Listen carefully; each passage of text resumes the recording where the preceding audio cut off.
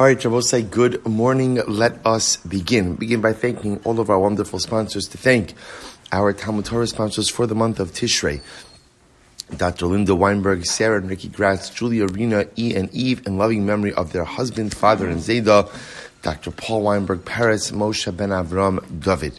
To thank Ayal and Sarah Steinberg for dedicating the Shurim this month in the Schus of Refuah Shalema for Shulamis Bas Susha, Adam and Yehudi Ben Zev for dedicating all the Shurim and Drashos this month in the Schus of our Tfilos being Niskab. Our week of learning sponsors, Said and Sima Hagen for the Refuah Shalema of their granddaughter, Talia Miriam Bas Orli Yehudit, Greg and Rachel Levitan, in commemoration of the first yahrzeit of Greg's mother, Esther Levitan, Esther Bas Herschel, and in gratitude and in honor of Renewal, an organization which facilitates kidney transplants.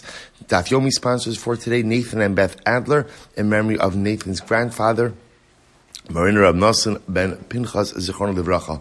The Meirowitz family in memory of Avram Meirowitz, Basha Meirowitz, Mordechai Meirowitz, Fega Meirowitz, Hirsch Meirowitz, and Yitzchak Meirowitz Zichronim Livracha. We hope that in the merit of our Talmud Torah, all of the Neshamas will have an Aliyah. The families of Nechama, all of those who require a refuah, should have one together with Kol Cholei Yisrael. So let's with that, let us begin. So we have a lot to do today. Today's daf is daf Tzadik 90. We are picking up on Pei Tessim Beis 89b, and we are picking up 14 lines up from the bottom. So the Gemara says as follows: The Ella miditane b'chibar avim. So let's remember again. The Gemara was taking it for granted that an arusa has a ksuva.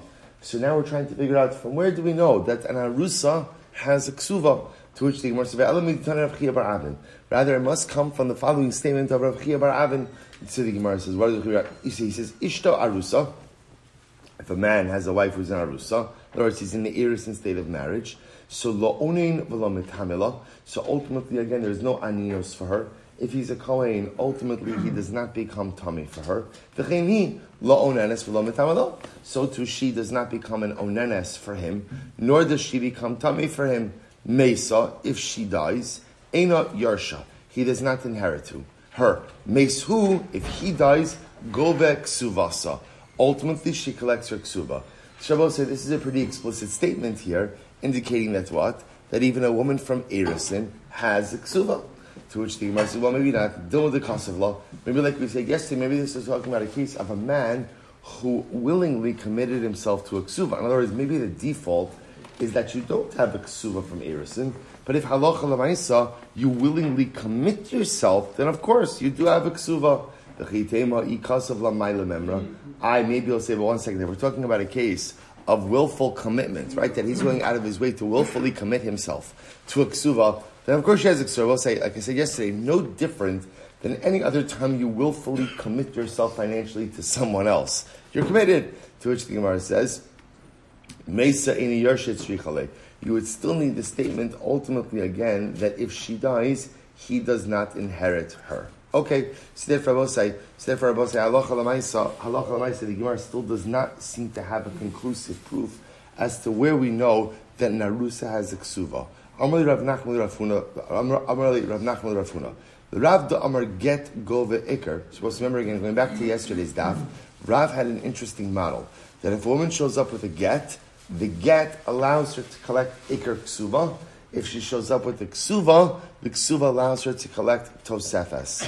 So the Rav da Amar get go ve'ikr lechosh dilma mafka gita b'hai beidina the gavya v'hadra mafka b'hai beidina achrina the gavya. So we'll say, according to Rav, who says the woman could collect ikr ksuba with a get, aren't we concerned about the possibility that what? She's going to produce her get here, collect ikr ksuva, and then what? Produce her get somewhere else and collect again. Aren't we concerned about? To which the Gemara says, maybe there's a simple answer. The first time that the woman presents her get and she collects, what do we do with the get afterwards? What do we do with it? We rip it up. Rip it up. You can't rip up a get. Why not? So she says, I need that get. Why do I need that get? That get is my license to remarry.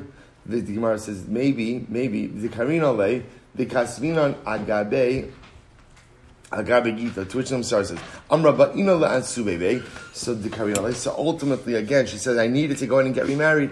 To which the Gemara says, the Karina Le, the Kasvina Agabe Gita, Donan Karan Inhu, Lab Mishum de Gita. So to which the Gemara says, you're right. Instead, what do? We rip the get, now not rip it up into pieces, but rather we make a rip in the get, and we write the following message on the body of the get itself. The reason we have ripped this get, again, not ripped it up because you can still be able to read it, so she could still use it as a raya to get remarried, and we write on it. The reason we ripped this get is not because the get is invalid. La mishum de gita pasal ella to lo tehadar the tigbi bei zimna achrina.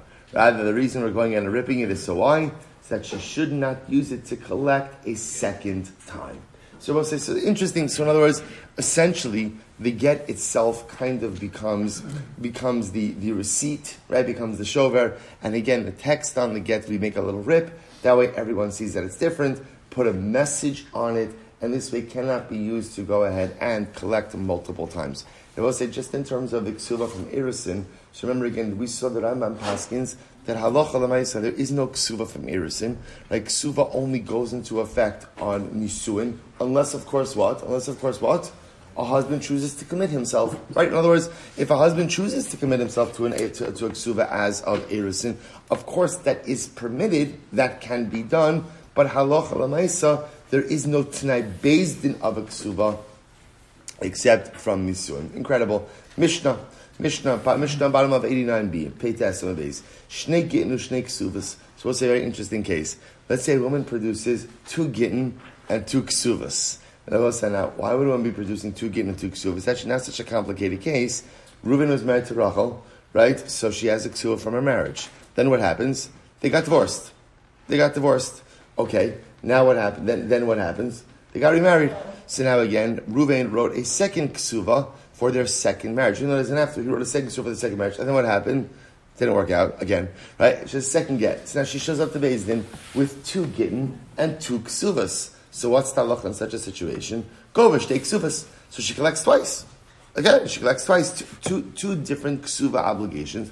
So she collects twice. Good. She takes ksuvas for get echad.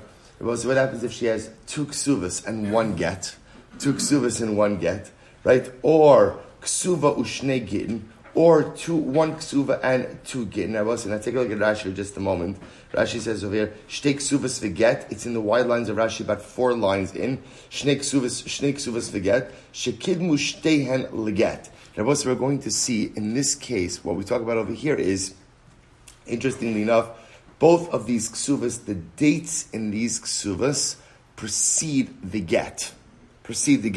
So she has two ksuvas with 2 different dates which precede the get. Or ksuva shnei gittin, or she has 1 ksuva, 2 gittin, right? O ksuva v'get umisa, or what else is interesting? She has a ksuva, a get, and a dead husband, right? Right? What's the halach in all of these cases? Eino gova ela ksuva achos. Ultimately, again, she only collects 1 ksuva. Why I will say? Shamegarish es ishto vechzira almanas ksuva harishon machzira. We've actually seen this concept before. Because there is such a concept in halacha that when a man divorces his wife and then remarries her, he doesn't have to write the new ksuva. Now he can write the new ksuva if he wants to, but lamaisa he could also just as easily rely on the original ksuva. So let's analyze this. So which the Gemara says, Ibai Bahai Gavya. So if you take a look at Rashi in the Gemara, Ibai Bahai Gavya Bitmiya, Vashtei Ksuvos, the get kai. Then I will say, Rashi's now the Gemara is now focused on the following case.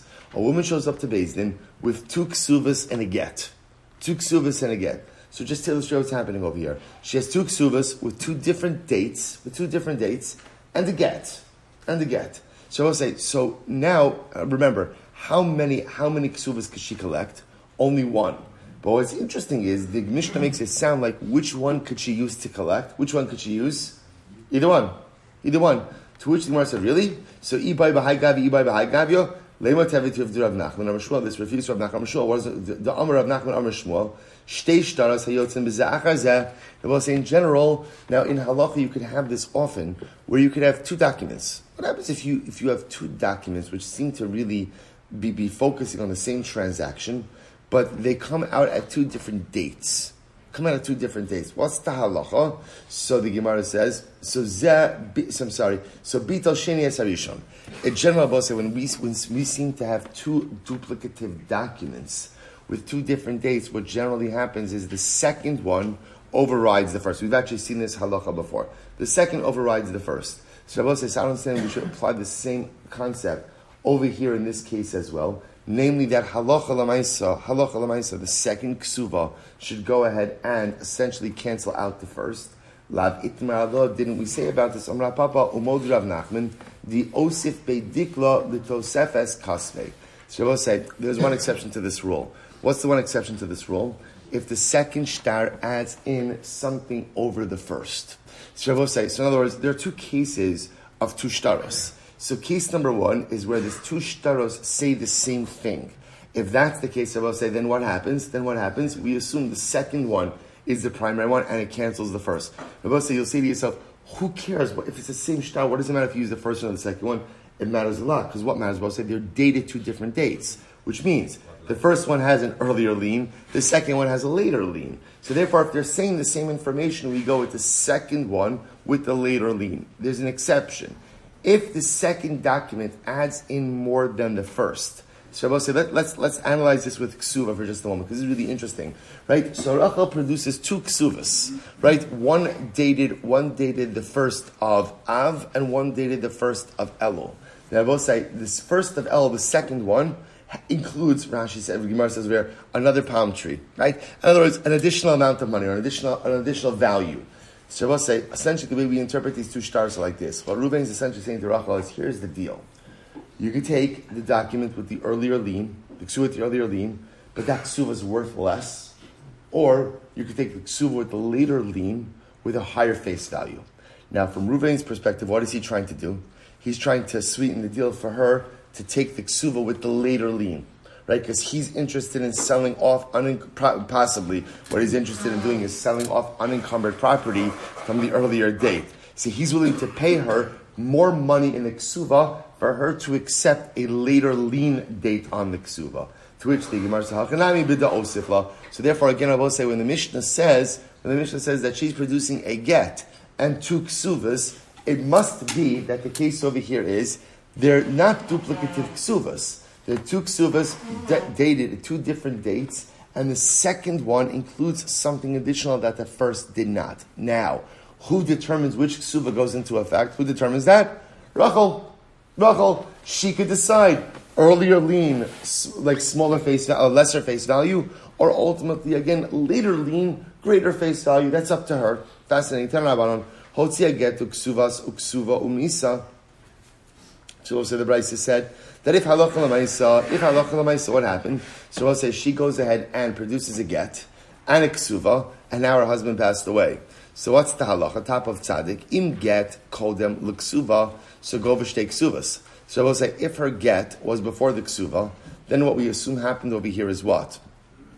So right, if the get comes before the ksuva, then ultimately again she went ahead and she has two ksuvas, one from before her divorce, one from after her widowhood, right? The Gemara says ksuva kodemes leget, but if the ksuva came before the get, ksuva was dated before the get, ena gova el ksuva achos.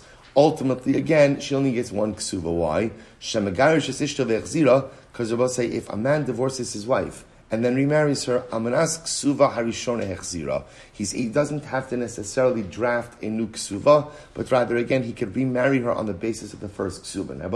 Now again, I want to point out, a man remarrying his wife on the basis of her first ksuva, remember, does something very interesting, which is there's a lien which predates the marriage, which is quite fascinating, right? So, right, Reuven's married to Rachel, they divorce. So technically, you're supposed to say, so right, what's the process? The process is you give a get. What's next step?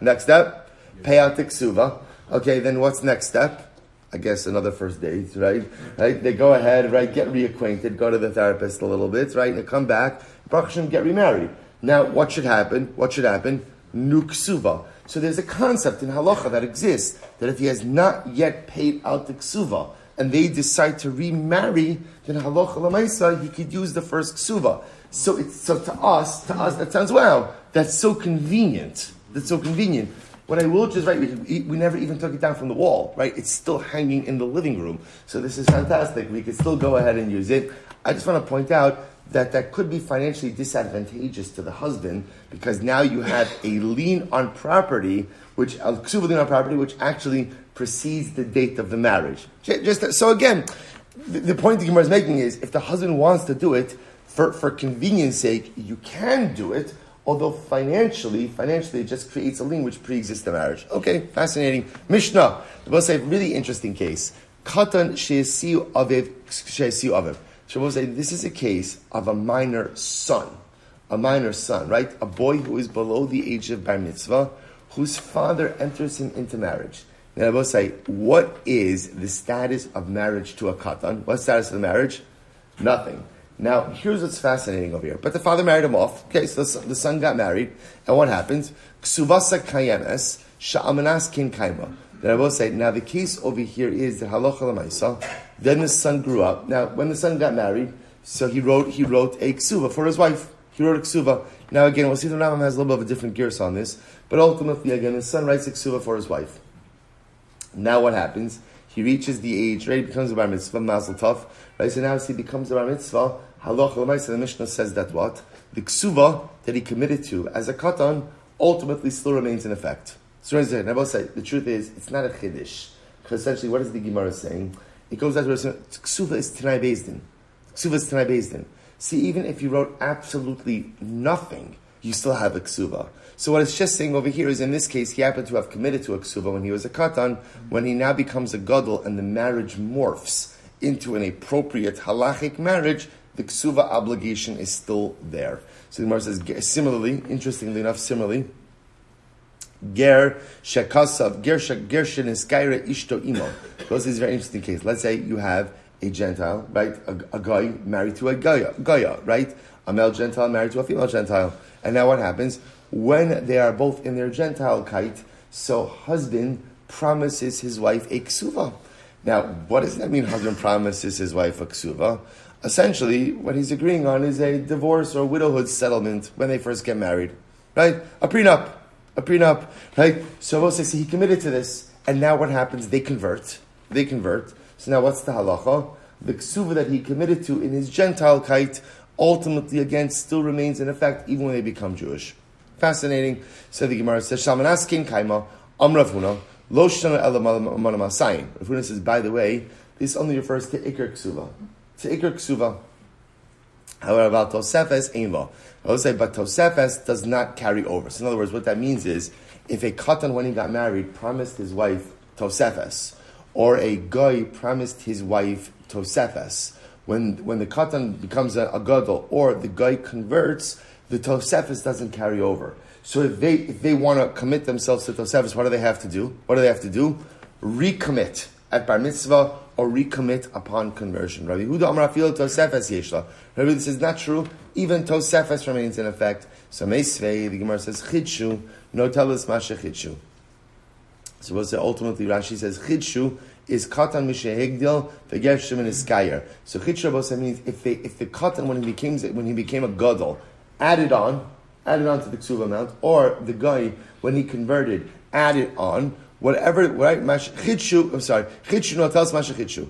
Chidshu in lo chidshu lo. What do you see from here? It's only if they add on at the time of bar mitzvah or conversion that the add-on amount remains. However, again, even if they added on when he was a katan or they added on when he was a guy, it does not carry over.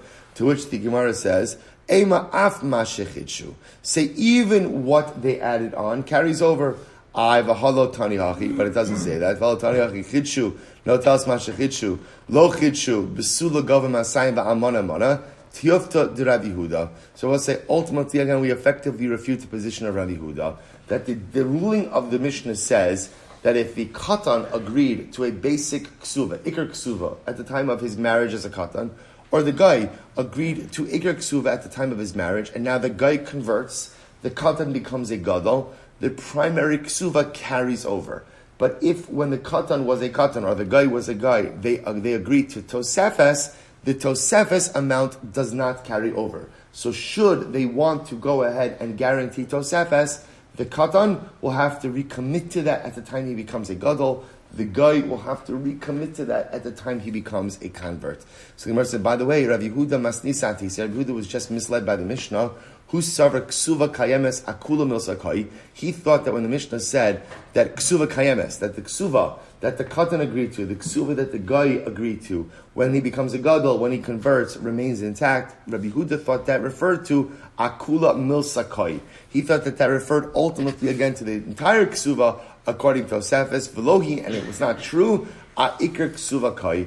Ultimately again, it only refers to the ikar ksuva. And I will say, I'll tell you, so the way the Rambam codifies this halacha is quite interesting. The Rambam says, Katan afilu bent is his hilchos ishus parakirah halacha zayin.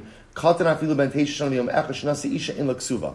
So we'll say, the Rambam paskins, when a katan marries a woman, there is no ksuva. Now, why is there no ksuva? Why is there no ksuva? Because there's no marriage. Right? But halacha lamaisa, v'im higdil v'kaima achar shigdil yeshla ikir ksuva. If he becomes an adult and then remains married to her, then there is a ksuva. Now I will say, there's a ksuva even if he does what? He does nothing. Why? Because I will say, ksuva is a Tanai Bezdin. Tanai Bezdin says you owe it even if you don't commit to it. So what the Rambam is essentially saying is this case is like a little bit of a misnomer. In other words, that when a katan commits to a ksuva, when he gets married, right, and he's a katan, just like the marriage is not binding, his commitment to a ksuva is not binding. The chiddush of the Mishnah is, if the katan remains married to this woman as a gadol, so once he becomes a gadol, this morphs into a marriage, right? A guy is married to a woman and they convert together and they remain together, ultimately it morphs into a marriage. The chiddush is, the moment marriage morphs into a halachically recognizable marriage, the Tanai Ksuva sets in, even if the husband never actively committed himself to Ksuva. Now, of course, what does that apply to? Iker Ksuva. What doesn't it apply to? Tosefes Ksuva. Tosefes, if he wants to commit, he has to knowingly opt in. Hadralach akol sev lishtavosai mazel tov misha yanasa ishtei nashim umeis. Harishona umeis. Sorry. Let's say, watch this. So Ruvain was married to Rachel and Leah. What happens? Now Ruvain dies. So we'll say, what's the shayla? We have an inheritance shayla. So umeis. Harishona kodemes l'shniya. V'yosh harishona kodemes l'yosh shniya. So we'll say Ruvain is married to Rachel and Leah.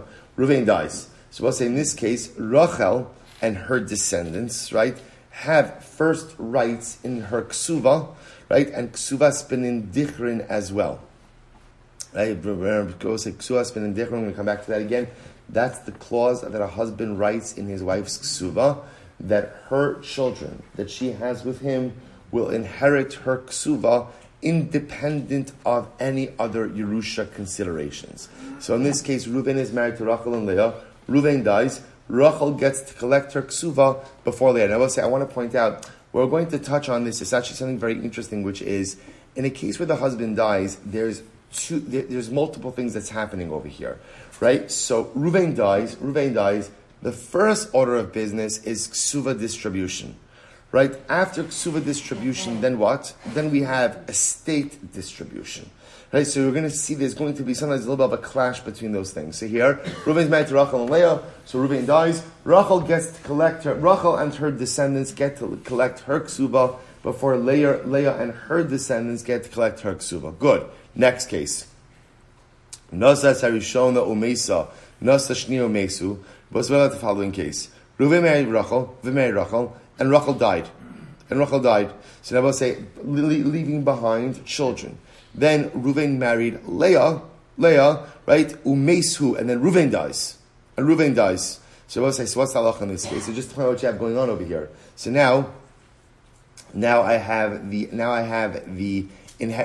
descendants of Rachel who want their mother's ksuva, and ultimately again Leah, who is the wife who's still alive, who wants her ksuva. So what's the halacha? Shniya v'yarsheh kolmin liyarsheh rishona. In this case, I will say Leah and her descendants take precedence over Rachel's dead, but Rachel's descendants. Now, what's the pshat with this? If you look at Rashi, it's very interesting. Shniya v'yarsheh kolmin shehi ba'alas chov aval rishona ba liyaresh avien. Because I will say Leah, who is still alive, the second wife who's still alive, she is looked at as a creditor, versus Rachel's descendants are looked at as inheritors, Yarshim. They both say, creditors always have a first position over inheritors. So therefore, interestingly enough, Leah, who is a creditor, the living wife, the widow, is a creditor legabi her ksuva, and therefore halacha l'maisa, she'll have a first position over Rachel's descendants, who are inheritors. Fascinating. So midiktani harishana kodemes l'shniya. So it's the fact that it says the first wife, right? The first wife ultimately, this is going back to the first case, that the first wife ultimately takes precedence over the second one. V'lo katani harishona yeshla v'ashniya einla. And it doesn't say the first wife has and the second wife doesn't. So this is talking about the case, ultimately Reuven's married to Rachel and Leah, and now what? Reuven dies. So what's the halacha? So Rachel has first rights over Leah. So the Gemara just points out over here, the fact that it says, that it does not say, the first wife Rachel has and the second wife doesn't, teaches us that what? Michlal di ikadma shniya v'tafsa lo mafkinon mina. So let's say it teaches us that what? Let's say Leah was a bit more aggressive than Rachel. So what happens? After Reuven dies, Leah seizes property from the estate to satisfy her ksuva. So what do we see from here? So ultimately it teaches us that we would not extract the property from Leah. That as much as Leah did something incorrect, she seized property really before it was owed to her, and before she was in line to collect. Halacha so we wouldn't extract it. What do we see from here? Shmamina ba'chov mu'ocher shekanim v'gava mashegava gava. So we'll say you see from here a very interesting principle, which is in general. Let's say I owe multiple people money, and let's say Reuven has a debt which precedes Shimon. So really, the order of payment is the earlier the debt, the order of payment. Let's say Shimon cuts the line, seizes his assets in order to satisfy his debt, even though his debt is later than Reuven's. Seems to be based on this Mishnah that what? If he seizes it, he seizes it. Tirush says not necessarily. Olam imelacha mashegava lo gava. Not necessarily. Halacha l'maisa will say, if you're a creditor and you skip the line, and you seize assets earlier than you're due, than you're entitled to, halacha l'maisa, we will extract it from you. My kodemes legamre. So we'll say, no. What ultimately, makodemes legamre katani. When the Mishnah says, so we'll say, in this case where Reuven is married to Rachel and Leah, and Reuven dies, and the Mishnah says that Rachel comes before Leah, what does that mean? Legamre. And we'll say legamre means that even if there's only enough money in the estate to pay off Rachel's ksuva, and after we pay off Rachel's ksuva, then what? There's nothing left for Leah, we still pay off Rachel's ksuva, and we don't say, well, you know what? There's not enough for both of them, let's divide a little bit more equitably. No, not true. Kodem means Rachel has kedimus, she has precedence, her ksuva is paid off, even if that means there's not a penny left in the estate for anything else. Kidisnan, as we learned, ben kodem labas. I will say, just like when the Mishnah used lashon of ben kodem labas, a son comes before a daughter. What does it mean a son comes before a daughter? That a son inherits. And even with the inheritance of the son, if there's nothing left for the daughter, so you see the lashon of kodem means someone has precedence to the point that even if there's nothing left for the other parties, halacha l'maisa we still distribute. Ikadami, others are also an alternate version of this. Ikadami with lo katani im kadma shniya v'tafsa imotzi miyada. Since it doesn't say in the Mishnah that if the second one came along, meaning Leah, second wife, came along and seized property for her ksuva, we don't extract it from her hands. Michlal di kadma shniya v'tafsa mafkinar mina. Sounds like from here that if Leah were to come along in halacha l'maisa, seize property, we would extract it from her. Shmamina, we learned from here. Bachov she mu'uchar shekadam v'gava mashegava lo gava. Sounds like from here that if you have a creditor, a later position creditor, who comes out of turn and seizes property, so ultimately we will extract that which he took, to which the Gemara says, no, mashegava gava. Maybe not. We'll say just an alternate version of the previous conversation. Maybe we'll say in general, even if you seize out of turn, whatever you took, you took. The Gemara says, but nevertheless, but since we said that ultimately, later on in the Mishnah, the second wife and her inheritors come before the inheritors of the first wife, therefore on the days, we use the same lashon ultimately again of Rishona Kodemas Lishnia. Good. So we'll say two different versions. We're going to see, I will say, that the halacha ultimately is really going to side with the first version. Namely that halacha l'maisa, when the Mishnah says, Reuven's married to Rachel and Leah. Right? Now Reuven dies. Who has first rights of collection for a ksuva? Rachel. And we're going to see that is true even if halacha l'maisa, it leaves very little for any type of collection for the rest of the estate. Rachel's rights really come before anything else. Again, we'll see that a little bit clearer later on. So Nasa Sarishona, so I will say, so now we come to the second case in the Mishnah. Right? So second case in the Mishnah was, here we go. Reuven marries Rachel, and then what happens? Rachel dies. Rachel dies, Umesa. Now I will say, now I want to point out, what happens when Rachel dies? What happens when Rachel dies? So Reuven, her husband, inherits her. Now remember, the piece that's still outstanding over here is what? Ksuvas bin Dichrin. Right? So ultimately, remember again, Rachel's children, Rachel's sons, have the halachic right to inherit her ksuba. Okay? Now what happens? So now Reuven marries a second wife, Leah, and what happens? Now he predeceases Leah. He passes away. So then I both say, so now, who's in line? Who's in line? Of course, after the Levaya. Right? But who's in line to collect? Right? We've got Rachel's sons and Leah. And Leah, right? Leah's the widow. Right? So Leah wants her ksuva. Rachel's sons want their mother's ksuva. So in this case, what's the halacha? Shniya v'yarshechem l'yarsheh. In this case, you're both saying, Leah, the second wife, takes precedence over the inheritors of Rachel, the first wife. Why? So Rashi said why? Because Leah is what? Leah is what? Leah is a creditor. Leah is a creditor versus Rachel's descendants who are inheritors. And apparently what the Mishnah is teaching me is that creditors take precedence over inheritors. Okay, says the Gemara. So Shmamina plus. We learned from here three things. Number one, Shmamina achas b'chai v'achas b'moso yesh lem ksubas bin dichrin.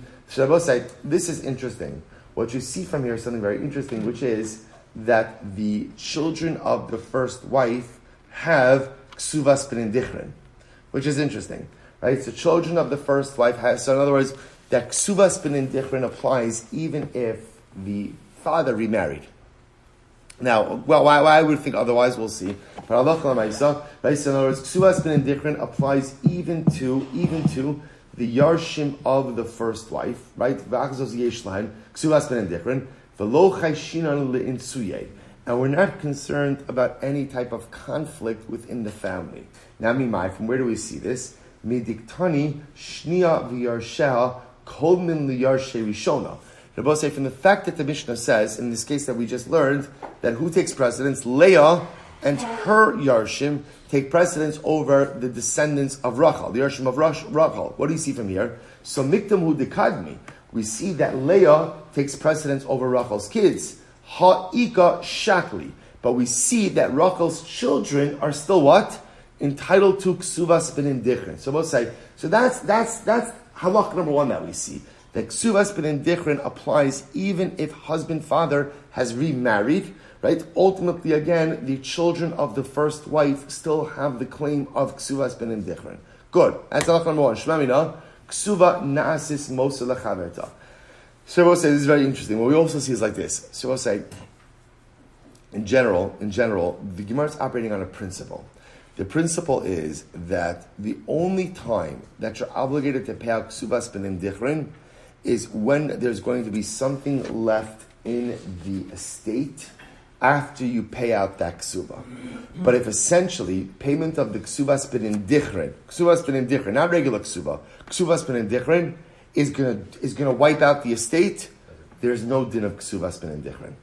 Essentially, we'll say, now why is that? To frame that a little bit differently, ksuvas bin dichrin is what type of takana? A dirabanan. Yerusha is Da'araisa.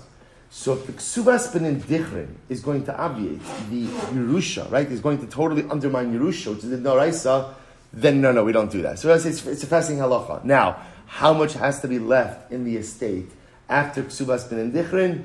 Even a dinar.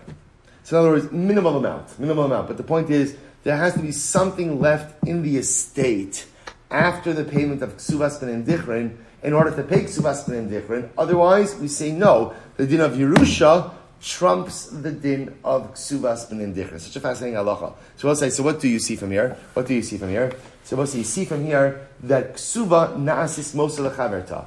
So we'll say, now watch this. So what we will say is that halacha l'maisa, that the ksuva, in other words, the ksuva itself can count as the residual amount in the estate. In other words, that even though, let's say I have enough money to pay out the two ksuvas, and when I pay out those two ksuvas, what's going to happen? There's nothing left. Halacha l'maisa, when I pay out the first ksuva, the second amount, which I know is going to go towards the second ksuva, can still count as the residual amount in the estate, so as to allow for the distribution. We'll see this play out in the Gemara in just a moment. How do you know this? How do you know this? Because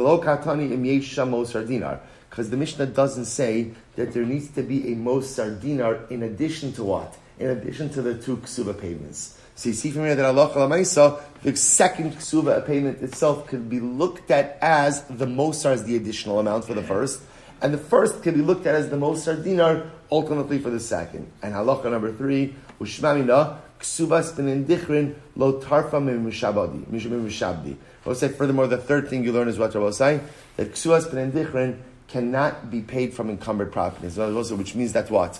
That for payment of ksuvas ben dichrin, you can only pay it out from what? Property that the estate owns. But if, let's say again, Ruvain sold off property, the Yarshim don't have the right to what? To go to Lakuchos, to go to purchasers and claw back property to pay the ksuvas benin dichrin. I will say, I want to point out, that's fundamentally different than what? Regular ksuva. Right, regular ksuva, if Ruvain went ahead and sold off his entire estate, and now Ruvain dies or is divorced, Rachel has the right to claw back property to pay for a ksuva. That is dafka a din in ksuva, not a din in ksuvas benin dichrin. So ksuvas benin dichrin, if the estate has the money, great. If the estate doesn't have the money, no clawback. No clawback. So the Gemara says, why? How do you know? Because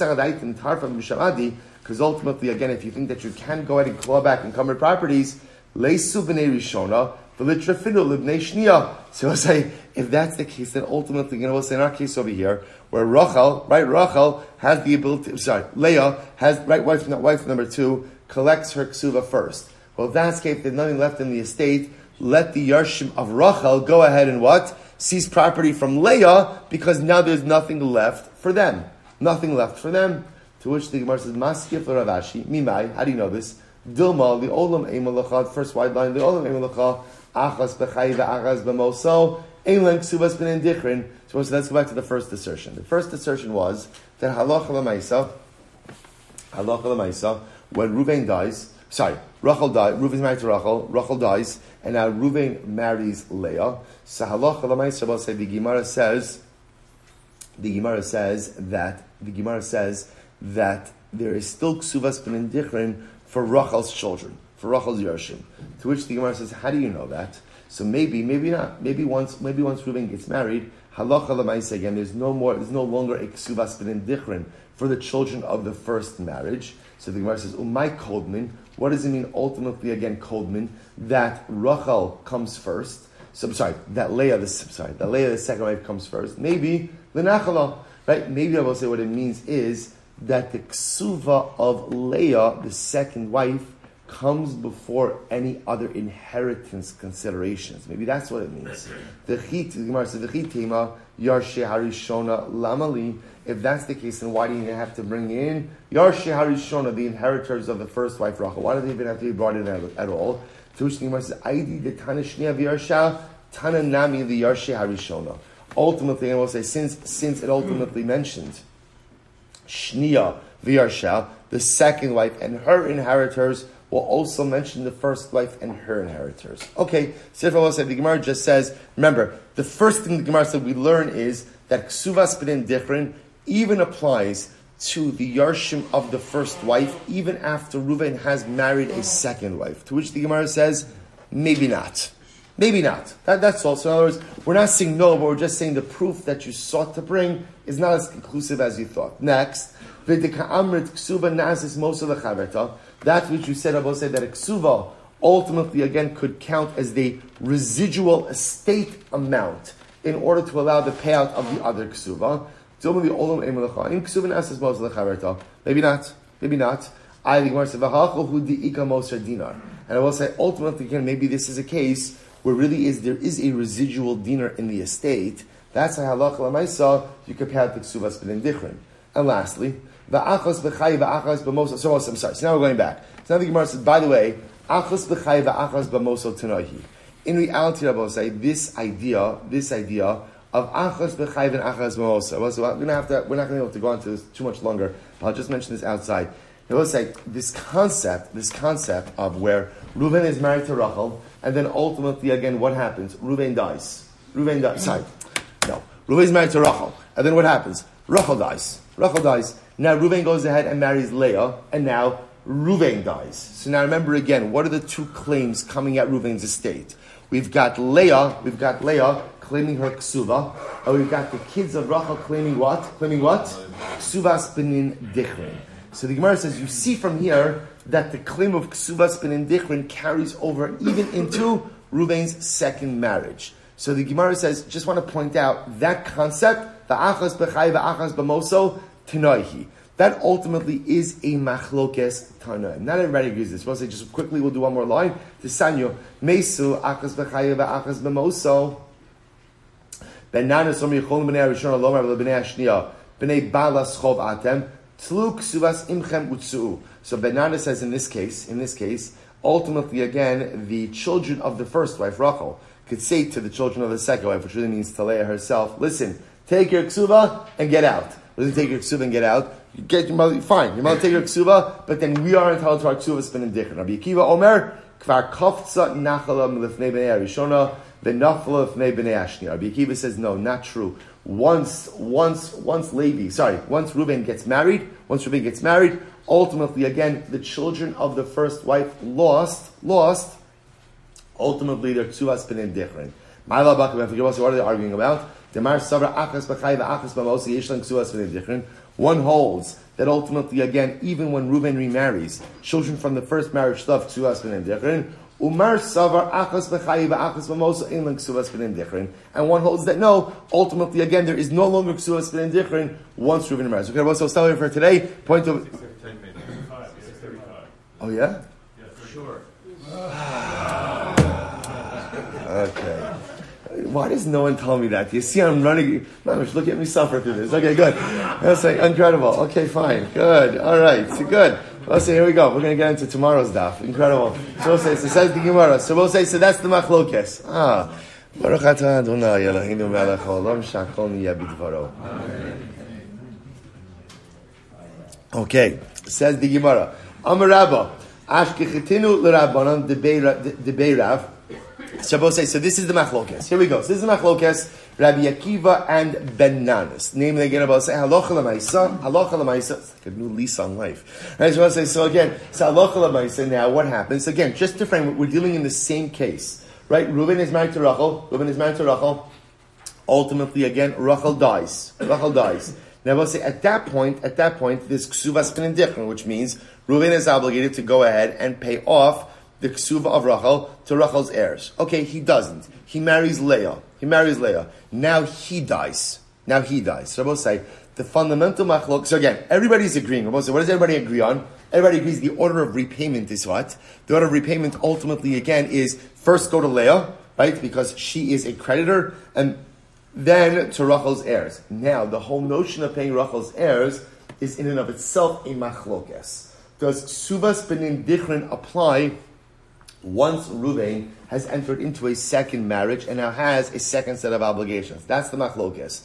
Benanas ultimately says yes. Rabbi Akiva says no. So Amar Rabba, Ashkechesina l'Rabbanan de'Rav Yasivika Amri. So Rabbi says, I found the Rabbanan be'Rav. They were sitting and saying the following: Chuli Alma Achas b'Chai v'Achas Mosa Yeshlan Ksuvas b'nei dichrin. Everyone agrees that Ksuvas b'nei dichrin still applies to Rachel's heirs, to the first marriage heirs. Everyone agrees. B'Halcha, here's what's interesting: B'Ksuvas nasa Mosa lechaverta v'adin lebalchov kamiflagi.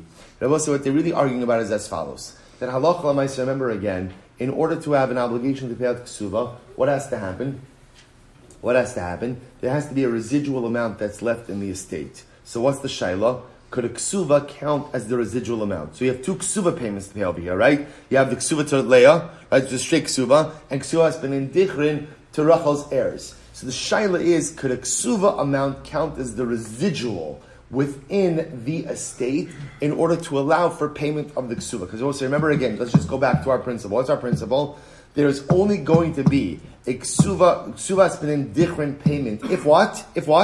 If halacha l'maisa there's something left in the estate after ksuvas benin dichrin is paid, because if payment of ksuvas benin dichrin cleans out the estate, then what ends up happening is the din d'Rabbanan undermines the din d'Oraisa of Yerusha. So the question is, can the ksuva amount count as the residual? So Mar Savar, ksuva nasis mos lechaverta, for din lebachov. So we'll say one says, yes, it works for ksuva, and it also works for balchov. In other words, we will say that halacha l'maisa, that any amount that you owe to another creditor, when that amount is in the estate itself, even though I know I'm going to have to pay it out, it still counts as residual. Still counts as residual. The Umar Savar, the other opinion holds that what? Ksuva nasis most of the chaverta. Sorry, Umar Savar in ksuva nasis most of the chaverta for din lebachov. Another opinion says no. I will say what counts as residual? What counts as residual? Unencumbered monies. They both say it's such a fascinating idea. In other words, everyone agrees. So I will say let's go with what everyone agrees with. Right? Let's start with that. What does everyone agree with? At least at this stage of the Gemara, everyone agrees that the din of ksuvas ben indichrin never goes away. So therefore, even though Reuven remarried, and he married Leah now, and now he dies, the din of Ksuvas ben Indichrin to Rachel's heirs is still there. Everyone is agreeing on that. We will say, what else is everyone agreeing on? That Ksuvas ben Indichrin is only paid out when? When there's a residual in the estate. There's got to be something left in the estate. So this is fascinating. What's the machlokes? What counts as something? Is it only something if it's unencumbered monies? Or no, even if it's encumbered monies. Let's say there's something left in the estate, but I happen to know everything left in the estate is already what? Earmarked for something else. This has to get paid to a ksuva, this has to get paid to a creditor. So there's stuff left, so after you pay out the ksuvas ben indichrin, there's stuff left in the estate, but it's earmarked, but it's going out. It's going out. It's not earmarked, what's the word? It's allocated. It's allocated, right? It's allocated for something else. It's allocated. So Lamaisa, again, one opinion holds that's still called residual. The other opinion holds, no, that's not called residual. What's the definition of residual? What's residual? Residual is unencumbered funds that are left in the estate. Fascinating. So the Gemara says, Va'amilu, and I said to them, I said to them,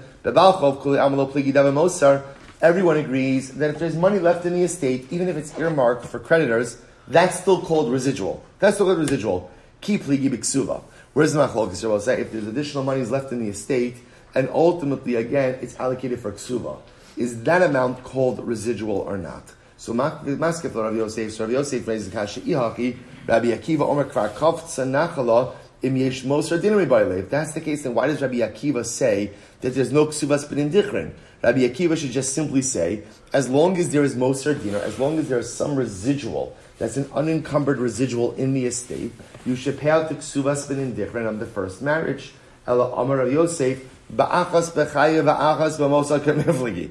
Let's say we're back to square one. No, you're right. The concept of say whether or not there's ksuvas ben indichrin, once there is a second marriage, that is the source of machlokes. That in and of itself. So again, Reuven is married to Rachel, right? Rachel dies. He now marries Leah. He dies. So we'll say, so now again, Rachel's Yarshim, Rachel's heirs are coming, demanding the ksuva of their mother.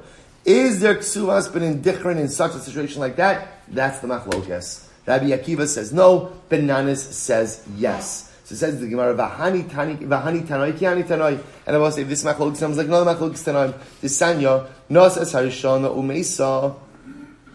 Right? If he went ahead and he married, right, Reuven married Rachel and Rachel died, Nasas Hashniya Umeis Hu, and then he married Leah and Reuven died. So what's the halacha? Bo'in Baneh Shalzu La'achar Nisa V'Noklim Ksuva Siman. So we'll say now again, the Gemara says over here, the Yarshim of Rachel come and take the Ksuva of their mother. Rabbi Shimon says, Im Yesh Mosar Dinar Elu Noklim Ksuvas Iman Ve'elu Noklim Ksuvas the Iman. Rabbi Shimon says, as long as there's a residual of a dinar in the estate, everyone can take the ksuba of their mother. Ve'im lav cholkin b'shaveh. But if not, Rabbi says incredible. If there's not the residual dinar, then what? No one gets the ksuba, and ultimately, again, they split everything evenly. My love b'hakam. Other than that, argument the following case. The mar savar achas b'chai v'achas b'mosa yesh lan ksubas ben indichrin, or mar savar achas b'chai v'achas b'mosa iman ksubas ben indichrin. So that's they're arguing about. Is there ksubas ben indichrin? Once there's a second marriage, where it says lo. The chuli alma achas b'chai v'achas and we'll say yeshem ksubas ben indichrin.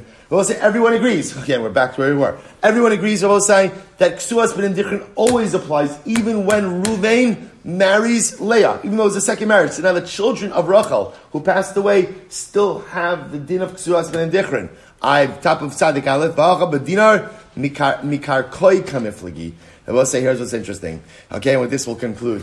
I will say, see here, so okay, good news. We don't have a conclusion. We have a conclusion for now. Halacha l'maisa, everyone is agreeing that Ksuvas b'nin dichrin from Rachel doesn't go away when Reuven marries Leah. And therefore, when Reuven dies, the children of Rachel have a right to demand their mother's Ksuva. What else does everyone agree with?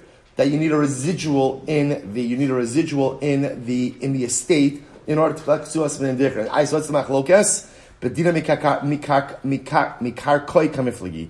Marsara mikar koi im taltali lo, or marsara im taltali. So what's the machlokes? When we talk about the one dinar residual, does that have to be a one dinar residual of real property or even movable property? That's the machlokes, right? We'll have the shkach of the stuff we'll for today. So again, we haven't really gotten to the conclusion yet. And Meretz Hashem, during the break, during tomorrow, during Yom Kippur, Meretz Hashem, we'll finish the sugya. We'll get to halacha l'maisa. Shkoyach.